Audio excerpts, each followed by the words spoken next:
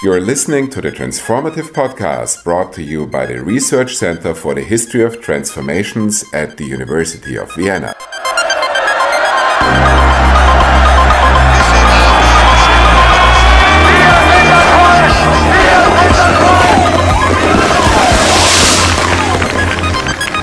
Welcome to the Transformative Podcast.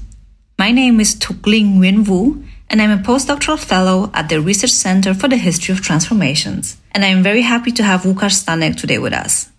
Łukasz Stanek is Professor of Architectural History at the Manchester School of Architecture at the University of Manchester in the UK. Łukasz Stanek wrote a fantastic book, Architecture and Global Socialism, Eastern Europe, West Africa and the Middle East in the Cold War, that came out with Princeton UP in 2020. And the book received many awards, reviews, and in general attracted lots of attention. Welcome, Łukasz. Thank you for joining us. Thanks so much, Lynn, for having me.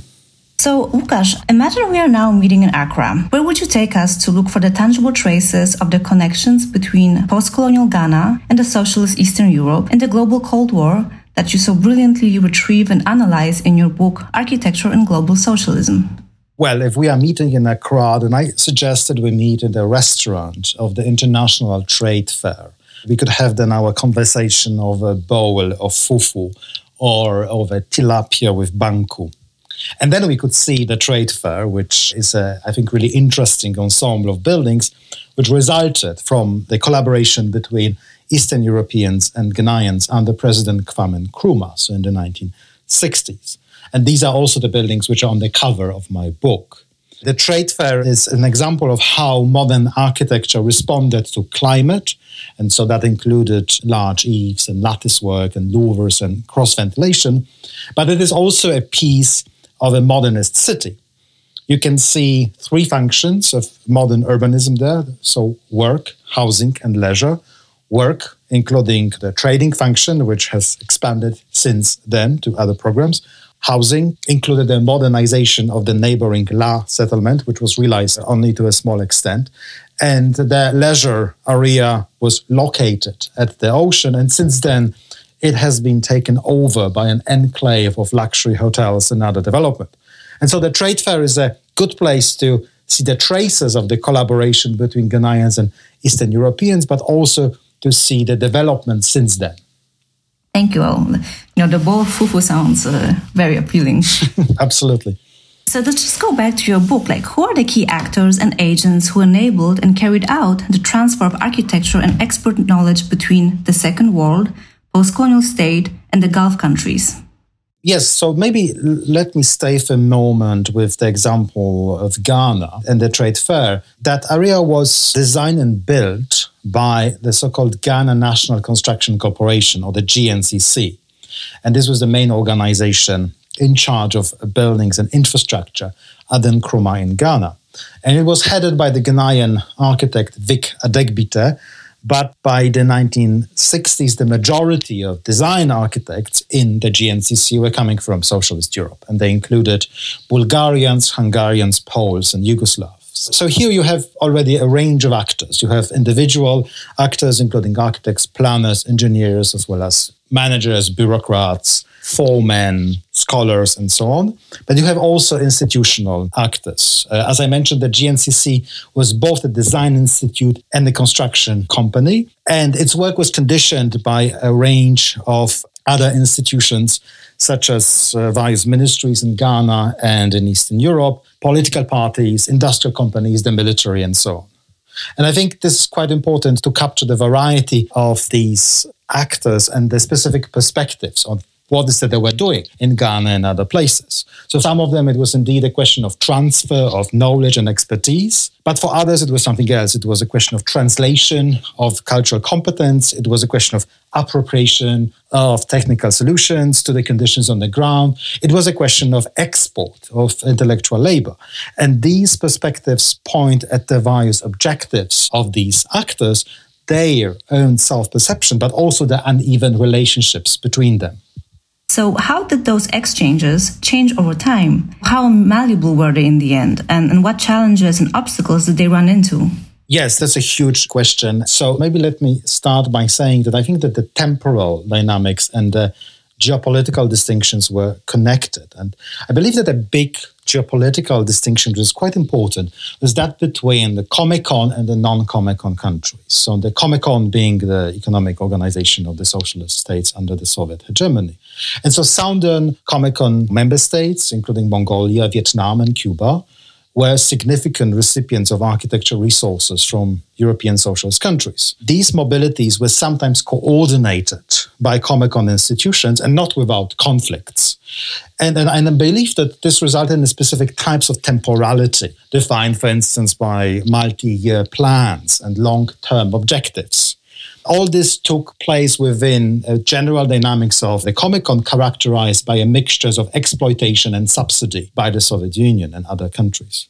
On the other hand, there were those non-Comecon countries, and a whole range of them. They started with countries sympathetic to socialism, such as Ghana, under the short-lived regime of Nkrumah.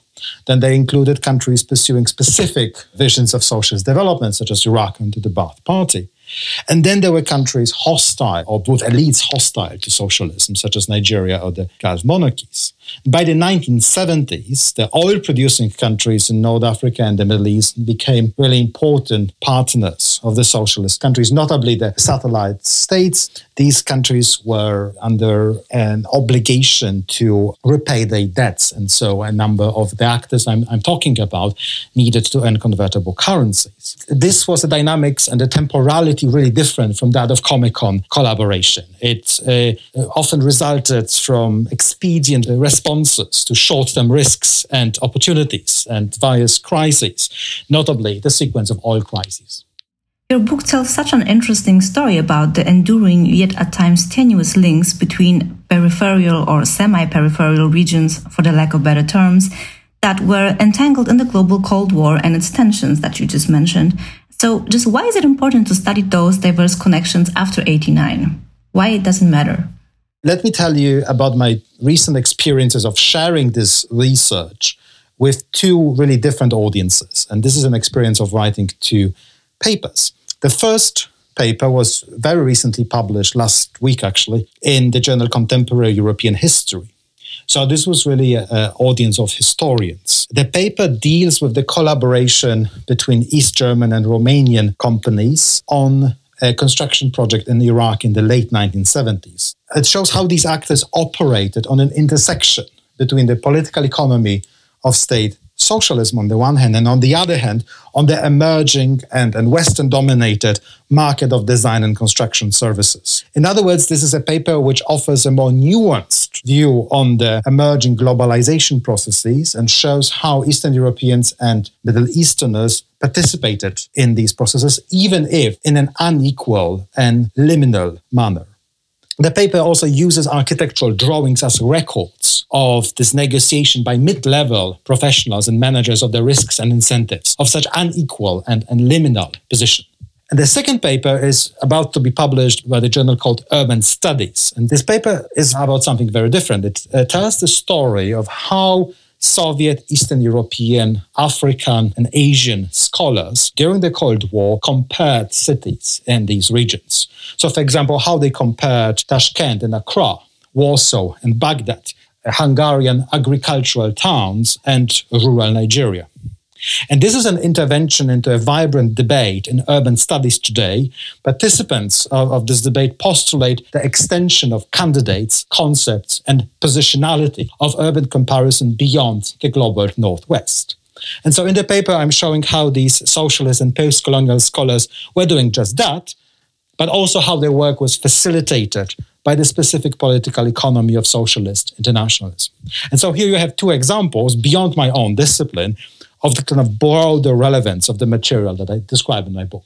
Your book ends in the late 1980s, and I would be really curious to learn how those networks of collaboration impacted and were impacted by the transformation of 1989 and 91. Could we say that, for instance, the presence of the Vietnamese community in post-socialist Europe is a tangible yet unexpected outcome of those patterns of exchange and visions?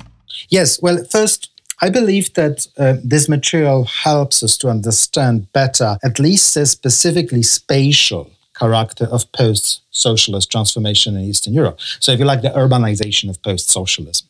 And I briefly mention in the book that Eastern European architects and construction companies after 1989 benefited from the previous experience of collaboration with Western contractors and investors in the Global South. And so these professional connections had a direct impact on the urbanization of Eastern Europe after 1989. But I think beyond that, I wonder whether at least some among these urbanization processes, notably the question of suburbanization of Eastern Europe, had a longer genealogy. Based on my research, my hunch is that a lot could be gained from looking at them in a longer perspective since the 1970s. And this could show Eastern Europe's suburbanization as linked to the processes of decolonization and then to the flows of resources that followed, including oil, money, but also consumer objects and consumer patterns. They are also, and to come back more directly to your example, they are also things which very much puzzle me. When I began this research in Eastern Europe over 10 years ago, I was surprised by the active forgetting of these exchanges that I was studying. In particular, I was struck by this forgetting in view of the refugee crisis and the particularly shameful responses to this crisis in Poland and in Hungary. And these responses, the Middle East and North Africa, were often depicted as places with which the Poles and the Hungarians had nothing to do. And this very much contrasted with the truly generational and really en masse experience of so many people from socialist countries who worked in both regions in the 1970s and 1980s. I think this forgetting is really something to be studied more. But, just to throw back the question at you, based on your own research of the Vietnamese community in Poland, how do you see these relationships? I agree with you, Łukasz, that the active forgetting, as you name it, that seems to be taking place in public sphere in Poland contrasts quite sharply with the very history of Poland's involvement in the global Cold War. Think about the early 1950s when the first large groups of Korean children arrived to Lower Silesia in Poland and had lived there for almost a decade. The fact that the newly socialist Poland accepted hundreds of Korean children is intrinsically and obviously linked with the Korean War as one of the first proxy wars in the global Cold War. While unfortunately little is known of those children's lives back in Korea, their very presence in Silesia is a proof of Poland's involvement, even if limited in terms of resources, in the global Cold War. And there are many more examples pointing to Poland's participation in the Cold War. The history of almost all non-European diasporas in contemporary Poland goes back to the 1950s and 1960s, when first students from the so-called Third World countries came to Poland as part of the global socialist but temporary mobility system. Also, the famous and the biggest Polish language school in Łódź, that still operates, by the way, was founded in order to accommodate newly arriving students from the so-called Global South. So those transcontinental contacts during socialism were there, and to some extent they still keep on shaping the ethnic composition of contemporary Polish society. In other words, a lot of things that take place in contemporary Poland are very deeply rooted in this socialist past that often is being omitted or forgotten by the public and by historians. I guess it's our task to unearth those stories and try to understand how they can be factored in so that a new picture of the past and the present can emerge. Thank you for this wonderful conversation, Łukasz. Absolutely. Thank you. You have been listening to the Transformative Podcast produced by RedZ in Vienna.